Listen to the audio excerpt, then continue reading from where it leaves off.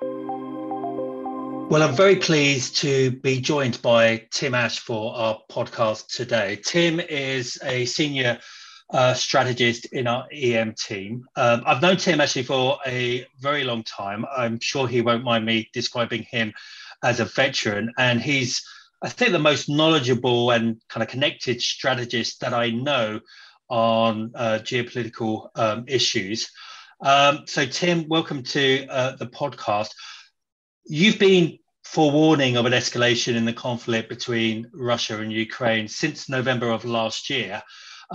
Before we explore the current situation and potential outcomes, why did you have a non-consensus view that this was much more than saber rattling by President Putin? Yeah, thank you, David, and happy to be here today.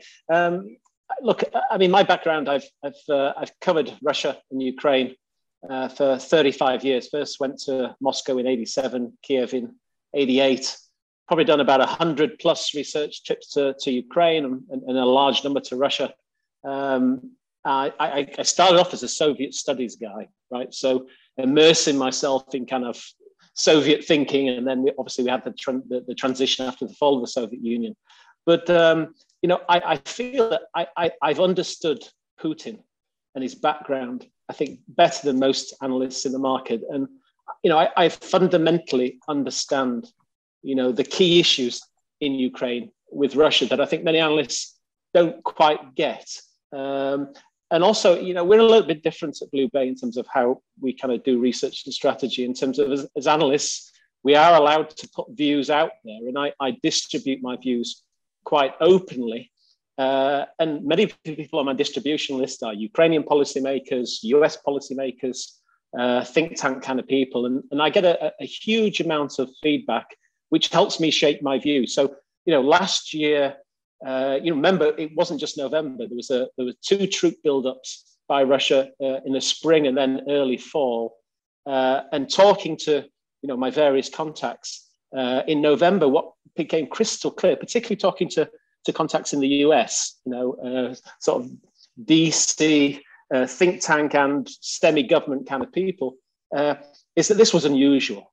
This was an incredible buildup of military force by Russia that went beyond anything we'd seen before, and that Putin seemed primed to attack. And for me, I mean, in the end, Biden spelled things out. I think it was pretty incredible that Western governments made it crystal clear what they thought was going to happen. And when governments do that, it's very unusual. I think you have to sit up and take notice. And I think that the key thing for me was Putin. Putin has been crystal clear in what he would do unless he got what he wanted. And particularly, this last week, this latest speech that I think has captured sort of the media intention. I mean, he's actually crystal clear what he wanted to do and was going to do. And so anyway, we started, we positioned our portfolios basically reflective of what we saw was escalating risks around this issue. And as you know, I thought a conflict would happen. And actually, one of the reasons I thought that was I've been arguing this since 2015, actually, that there would be a defining war between Russia and Ukraine, because when two militaries build up with such force, such levels of force, huge military buildups by both, usually it ends in conflict, unfortunately. Thanks, Tim. So given that, I mean, your warning of a Russian invasion of Ukraine has proved, prescient. Obviously, it's happening as we speak. I mean, can you just sort of explain further what you think President Putin wants to achieve from this invasion? Well, look, again, read his writings. He wrote a long essay over the summer. He sent it to every member of the Russian armed forces. Putin doesn't accept that Ukraine has a right to exist.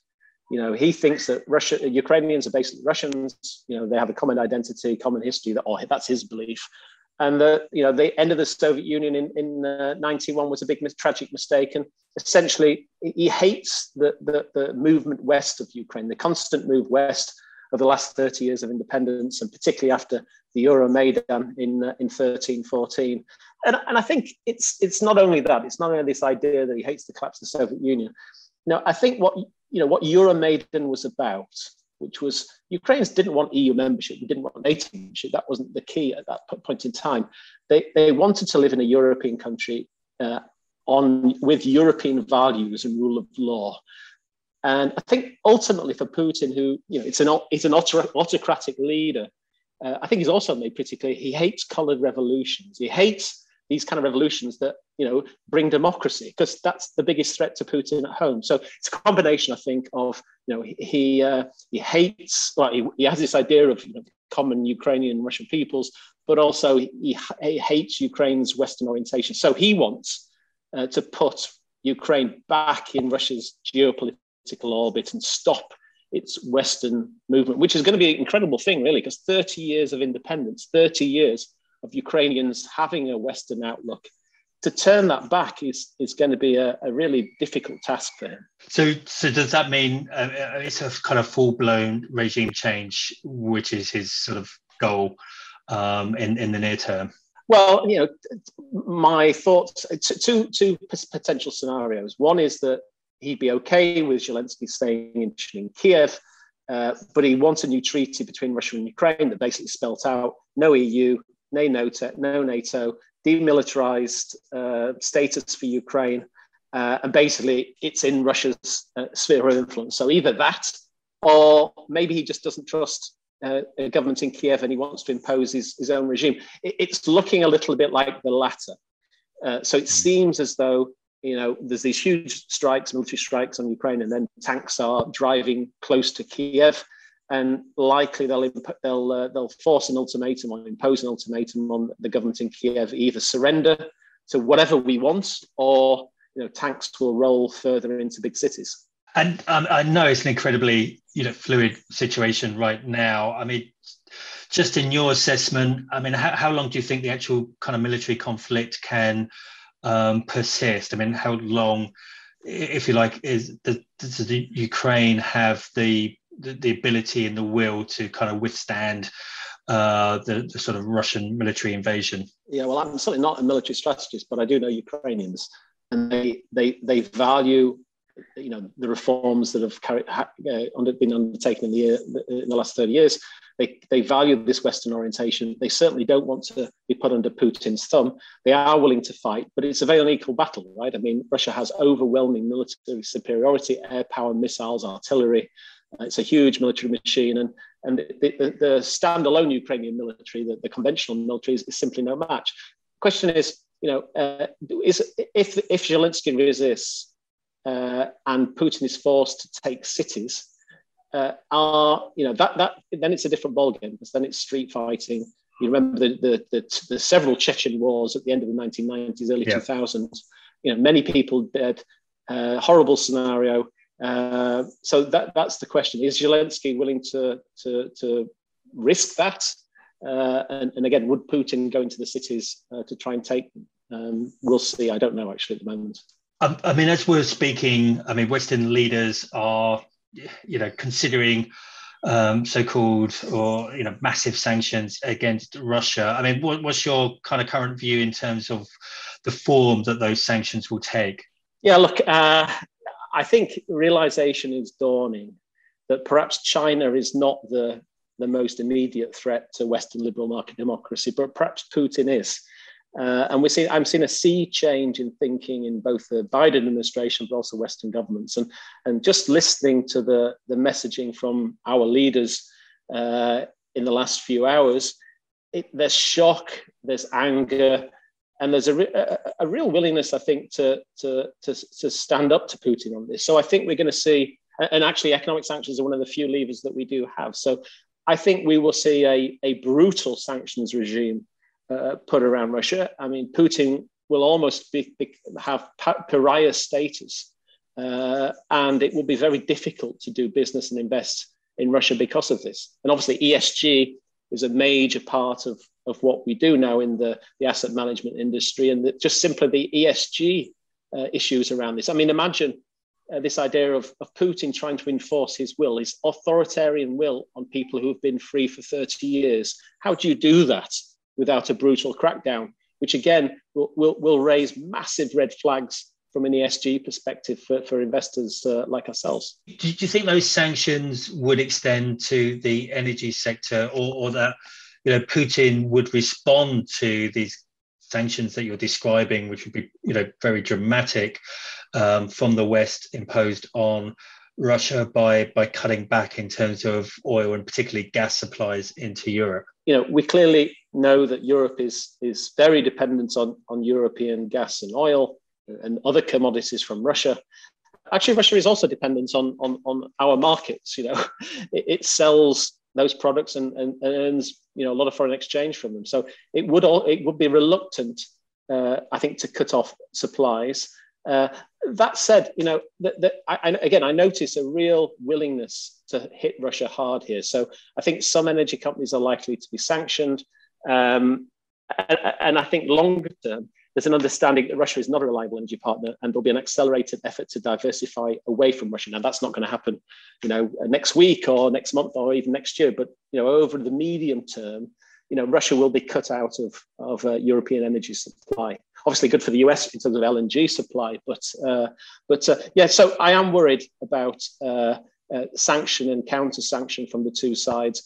Energy prices likely are going to continue to stay high, and in terms of the global macro story, that plays into this stagflation kind of risk that I guess has been quite prominent in people's minds recently. Thanks, Tim. And if Putin's gamble pays off, and if you share the view that it is a gamble by him in all sorts of ways, and Ukraine is subjugated by Russia, I mean, what's the big picture implications for European, maybe global, but European in particular, sort of defense and security and the kind of picture looking further out than the near term? This is a massive event. It's the biggest event in terms of European security since the fall of the Berlin Wall. And that was a positive. This is a negative. If Putin is allowed to take over Ukraine, he's drawing a new iron curtain across emerging Europe. And I think Europe will feel insecure. Europe has spent the peace dividend in recent years, massively reduced conventional military capability. We probably couldn't defend Europe against a Russian conventional military attack. We are so weak in terms of our conventional capability at the moment. So I think defense spending has got to increase massively. And as I said, this is a globally systemic event, a geopolitically systemic event, of massive significance. Well, thanks very much, Tim, for giving up some time today, which I know is extraordinarily busy for you and obviously for other colleagues as well. So thanks very much for your thoughts on what's happening right now, and for your forewarnings. And we may well speak again. Thanks, Tim. My pleasure. This podcast is issued by BlueBay or one of its entities. Please check the entire BlueBay disclaimer at the following website, www.bluebay.com/podcast disclaimer. This podcast is provided for informational purposes only. It is not intended, nor should it be intended as investment, tax, or legal advice. This podcast does not constitute an offer to sell, nor is it a solicitation of an offer to purchase any security or investment product in any jurisdiction. This podcast is not available for distribution in any jurisdiction where such distribution would be prohibited, and is not aimed at such persons in those jurisdictions. Past performance is not indicative of future results. BlueBay makes no express or implied warranties or representations with respect to the information contained in this podcast, and hereby expressly disclaim all warranties of accuracy, completeness, or fitness for a particular purpose. BlueBay is under no obligation to update the information in the podcast to reflect changes after the publication date. The information contained in this podcast is believed to be reliable, but BlueBay cannot and does not guarantee its accuracy, timeliness, or completeness. The document is intended only for professional clients and eligible counterparties, as defined by the Markets and Financial Instruments Directive, or in the US by accredited investors, as defined by the Securities Act of 1933, or qualified purchasers, as defined in the Investment Company Act of 1940, as applicable, and should not be relied upon by any other category of consumer. No part of this document may be reproduced, redistributed, or passed on directly or indirectly to any other person, published in whole or in part for any purpose in any manner without the prior written permission of BlueBay or one of its entities. Copyright 2021.